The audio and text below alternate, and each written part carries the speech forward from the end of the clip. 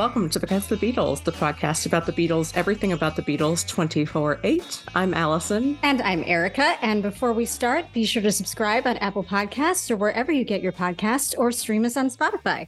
And if you're enjoying BC the Beatles, feel free to leave us a preferably 5-star review so other Beatlemaniacs can find us. Also, don't forget to follow us on Facebook, Instagram, Twitter/X, and now TikTok. We'll be posting videos, photos, and more from this episode and beyond. And you can also email us at bcthebeatles@gmail.com.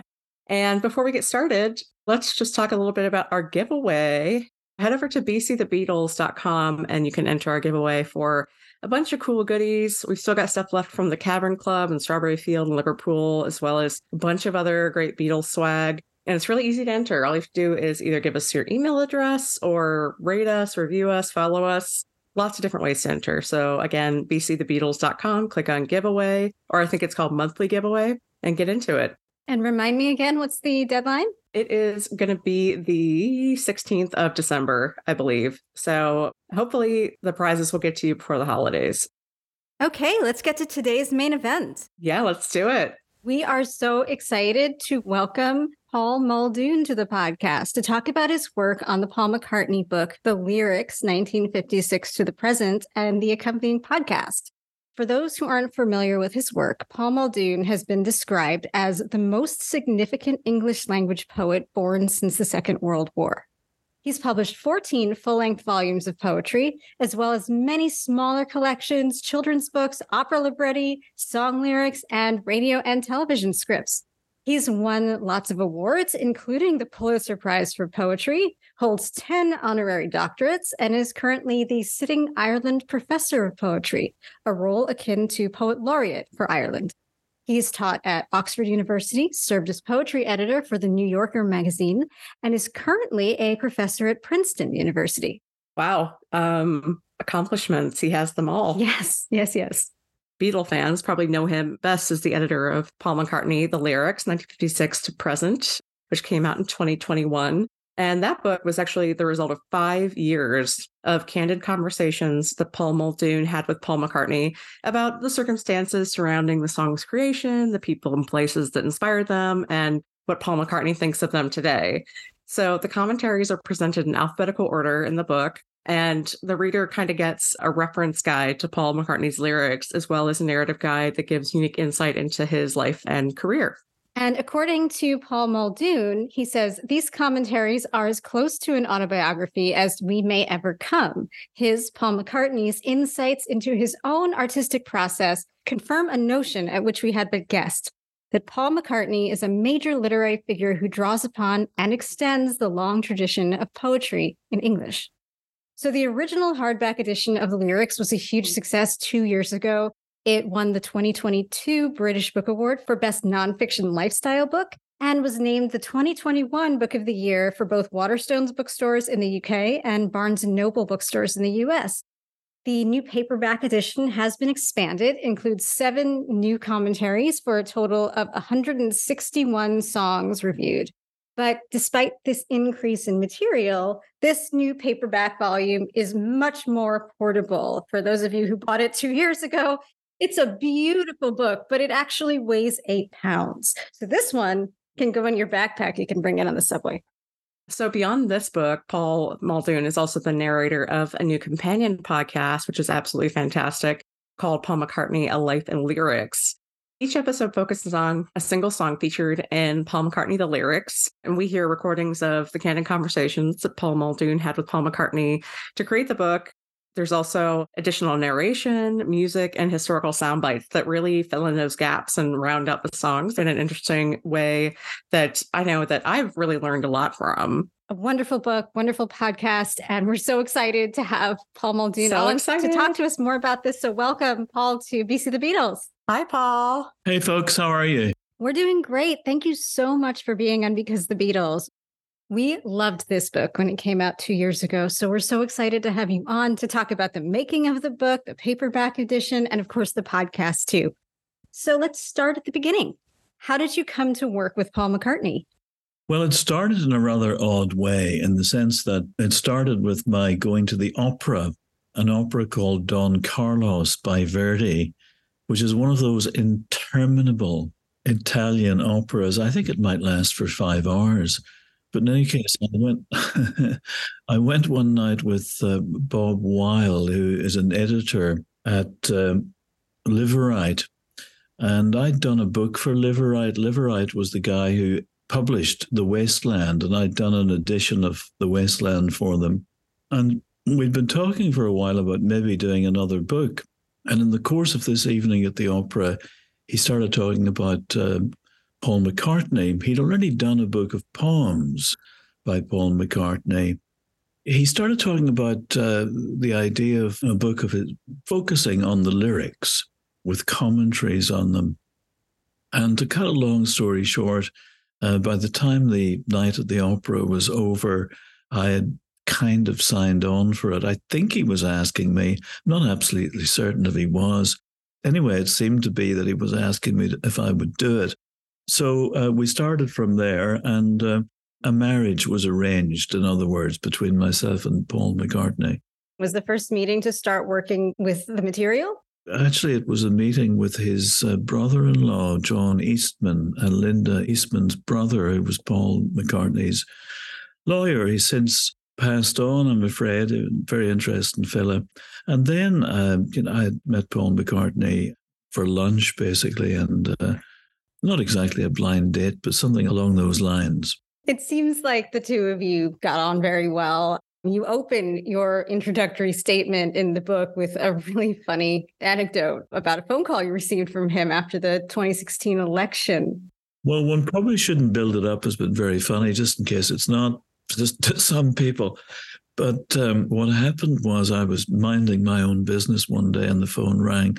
And this guy, well, actually, it was Donald Trump, said to me, how would you like to come to Washington and be my poetry czar, or something along those lines? And it was a very persuasive take on Donald Trump, I have to say. And of course, as he kept talking, it transpired that it was Paul McCartney. And one of the points I make in my introduction is, of course, that Paul McCartney, like many artistes actually that I've met over the years, not all, but many, is a fabulous mimic. He's really good at doing versions of people. Never heard him do Jimmy Stewart, but a number of other people, including myself, which is kind of troubling, really.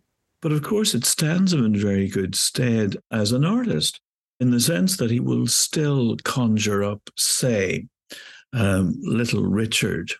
He will do his Little Richard voice if he wants to get into a particular mode.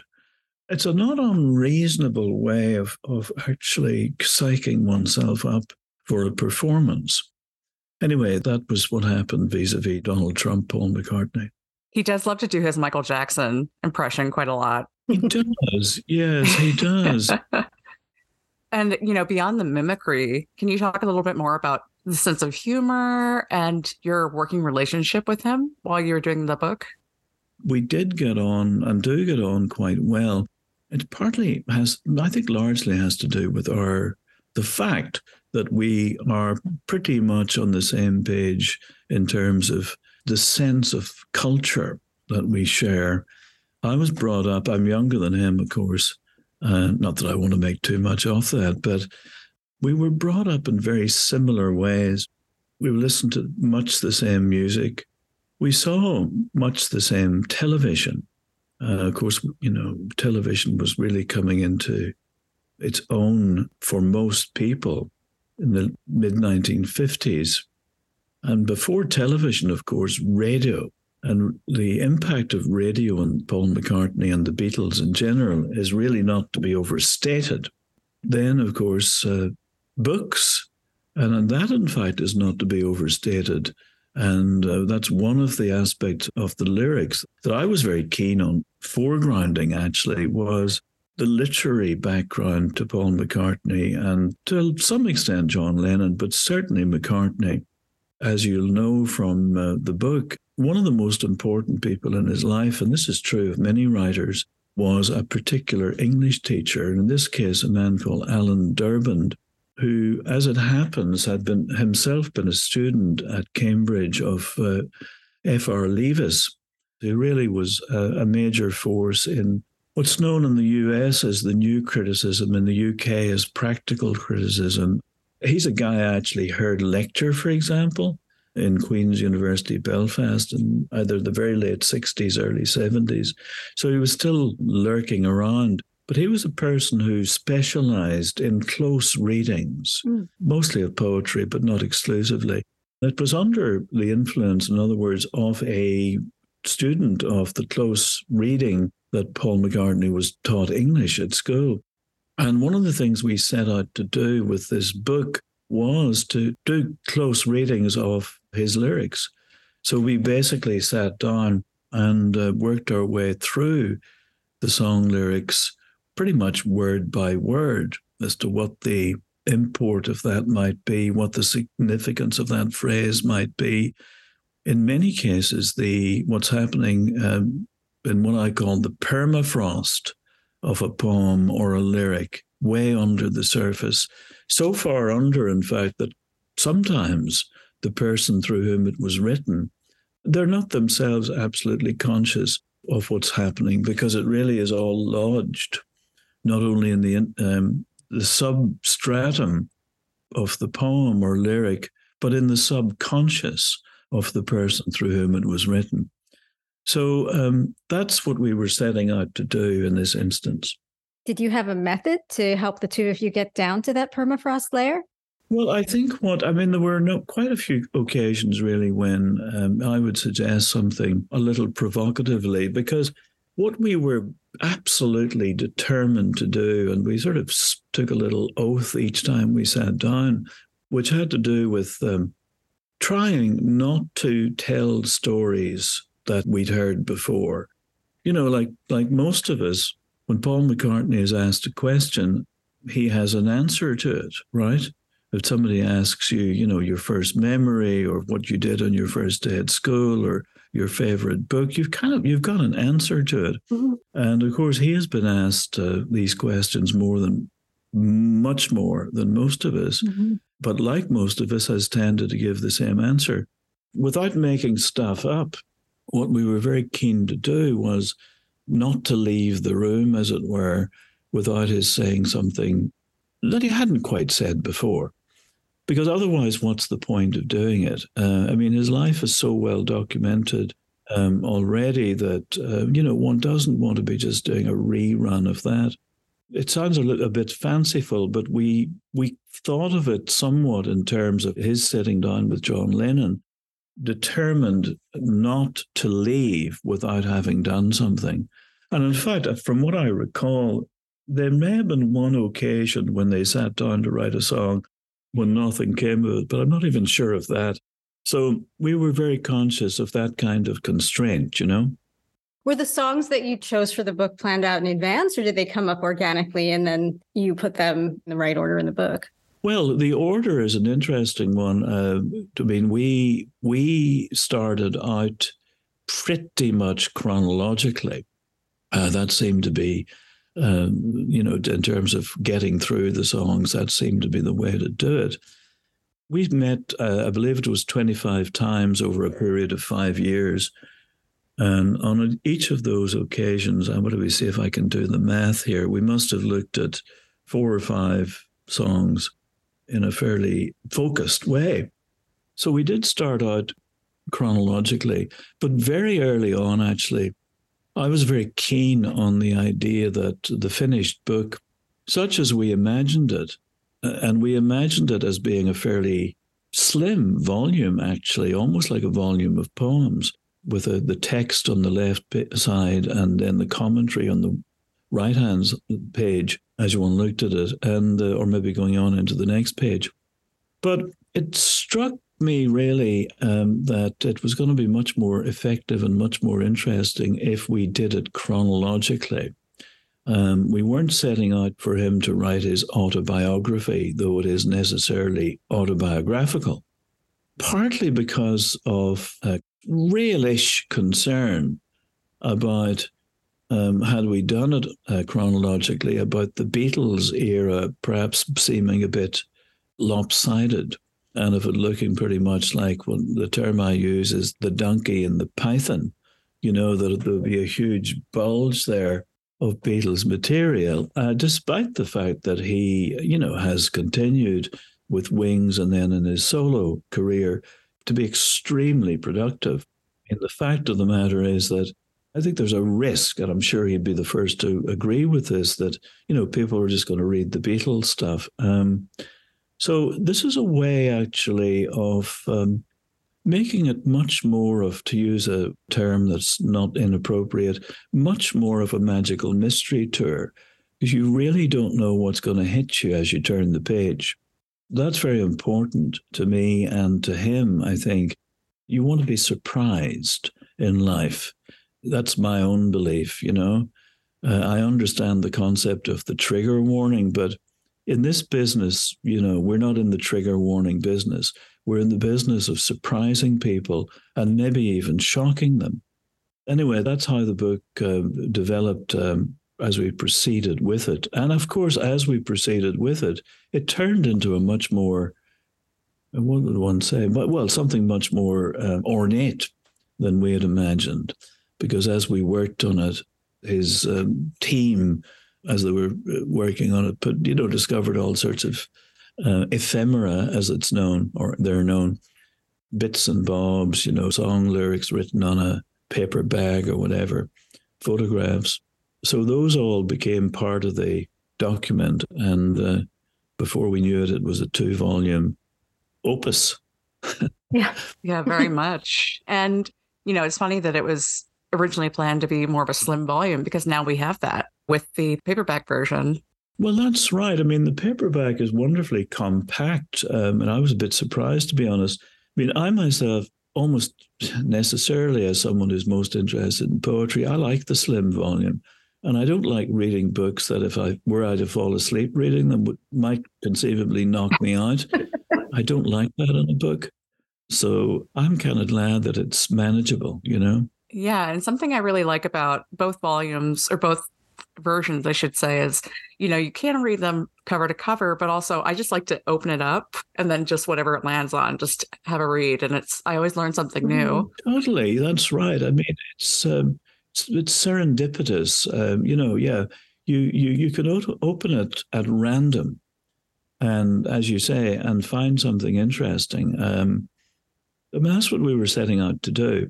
And I think even hardened Beatles fans, and, the word, we have to remind ourselves that the word fan means fanatic. And I think even the fanatics have been pleasantly surprised to find items that they didn't necessarily know about. I mean, some of them will know more than others, but it's one of the delights of having been involved in it, honestly, is that we were able to uncover some new material. Obviously, there are a lot of songs that are familiar to all of us, but some are pretty obscure. Were those the ones closest to Paul's heart, or were they just favorites that he was like, yes, like we have to put Old Siam Sir in the book? Well, we tried to include most of the songs that are generally ascribed to him, right? So, the songs that on which he took the lead role, as it were, for example, in the Lennon-McCartney era, it's not that John Lennon wasn't involved. Of course he was in quite a few of them. But the ones in which he took the lead, as it were.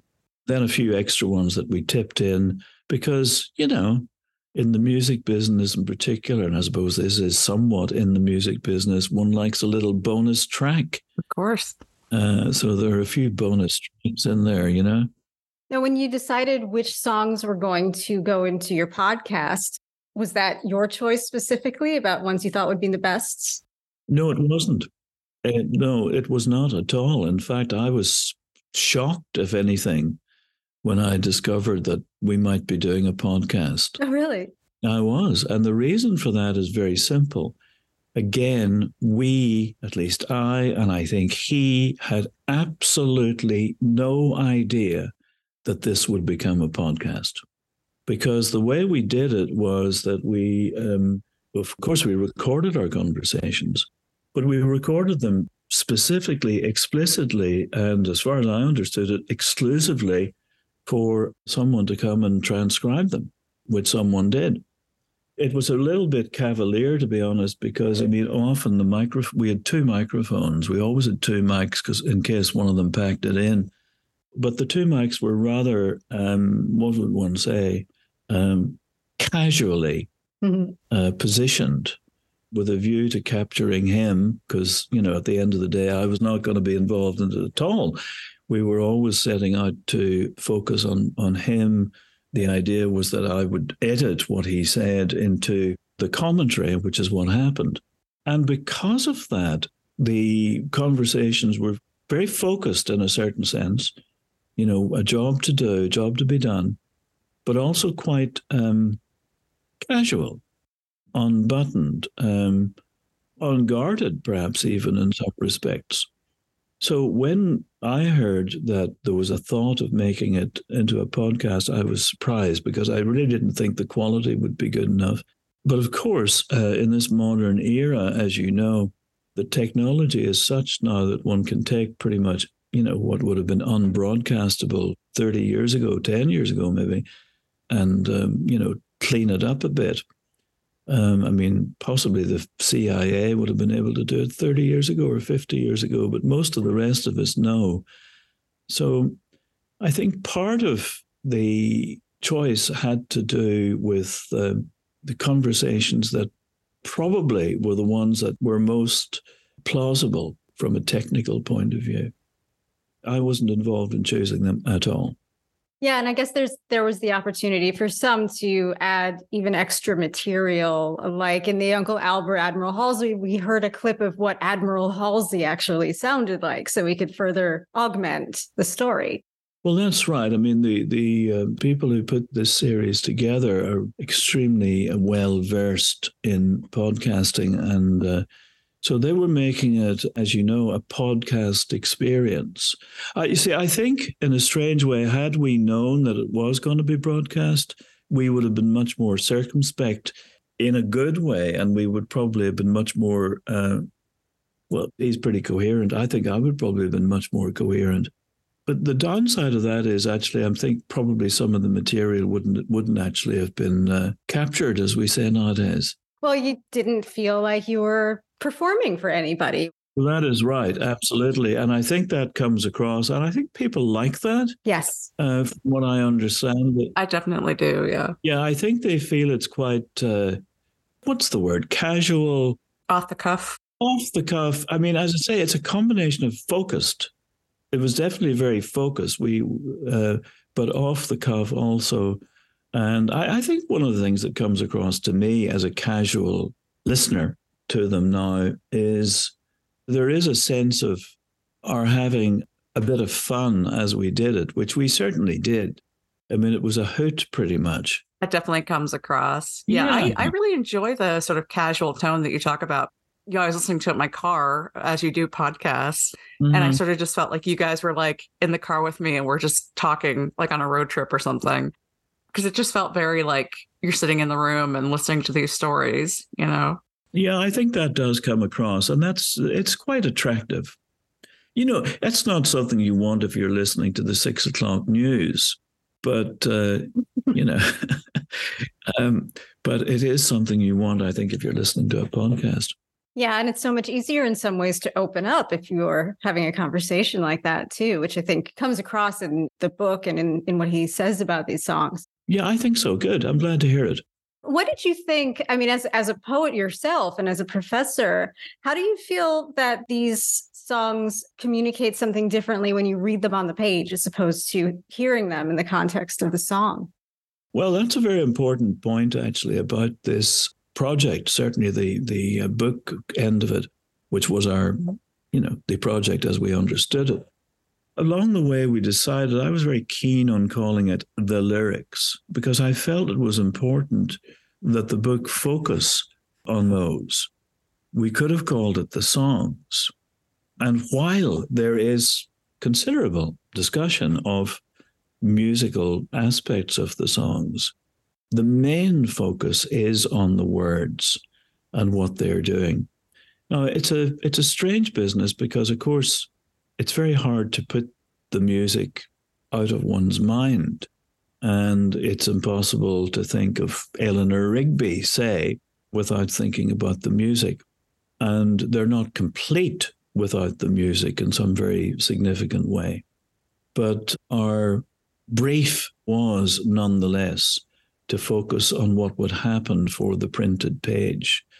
You know, there are many great songwriters who function pretty well on the page.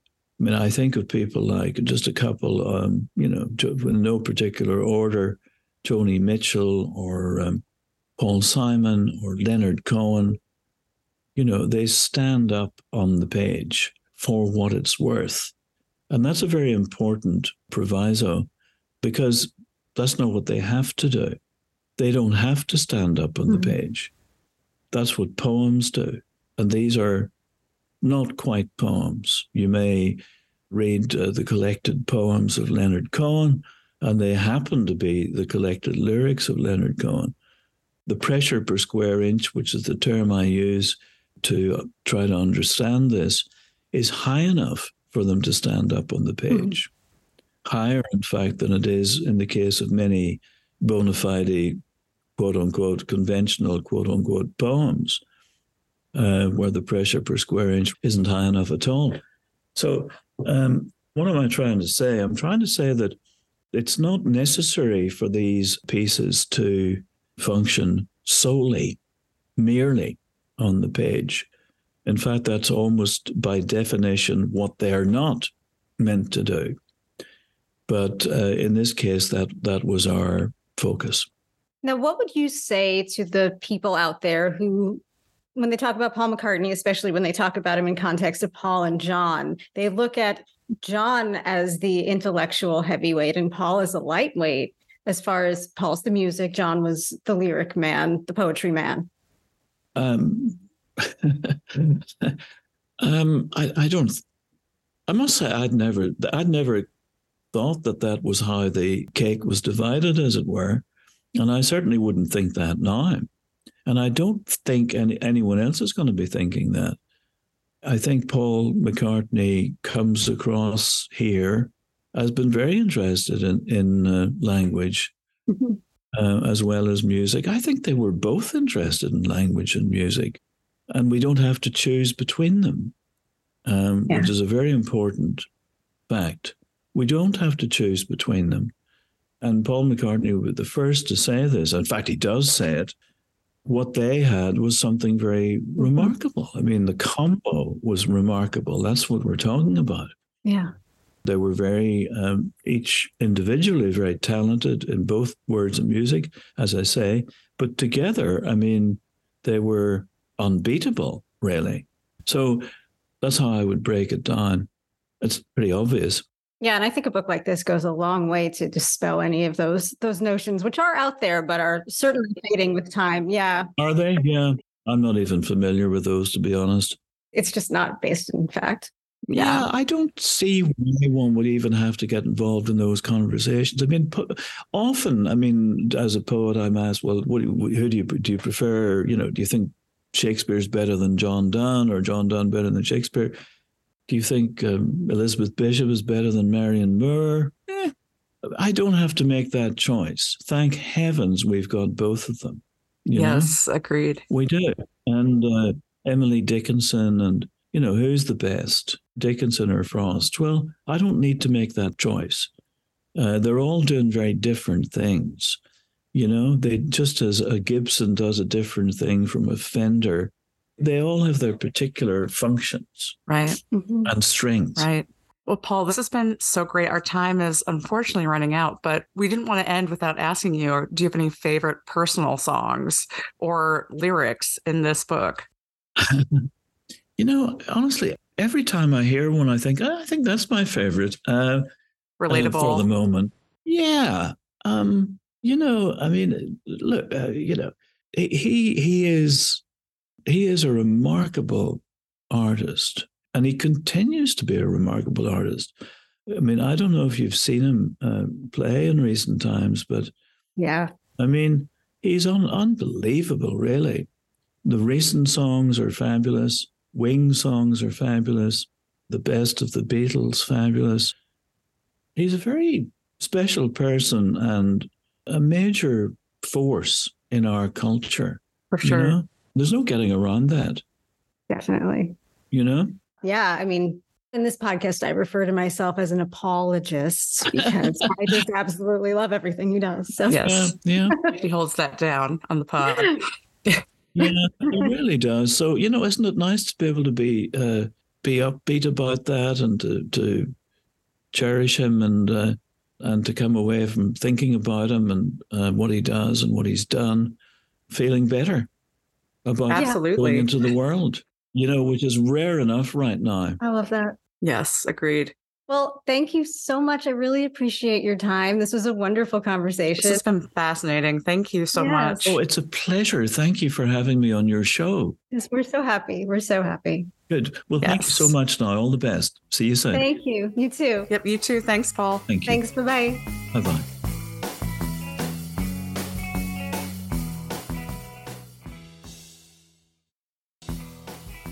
Thanks again to Paul Muldoon for those fascinating insights into the book and podcast series. You can find both versions of Paul McCartney, A Life in Lyrics at Amazon and any other bookseller. And the 12-episode companion podcast is available wherever you're listening to us right now, with new episodes currently dropping weekly. And thanks to you for listening to BC the Beatles. Next time, we'll be talking with Ken Womack, author of the fascinating new book, Living the Beatles Legend, The Untold Story of Mal Evans. Ken's a returning guest to the podcast, and he will be joined by another special guest, Mal's son, Gary Evans. So we're very excited about that. So excited. I know. Can't wait. And as always, subscribe on Spotify, Apple Podcasts, or wherever you're listening right now, and give us a rating and review so other Beatlemaniacs can find us. And as always, follow us on Facebook, Instagram, Twitter/X, and TikTok. We'll be posting photos and more from this episode and beyond. And again, remember, you can always email us at bcthebeatles@gmail.com too. And we will see you next time. Bye. Bye.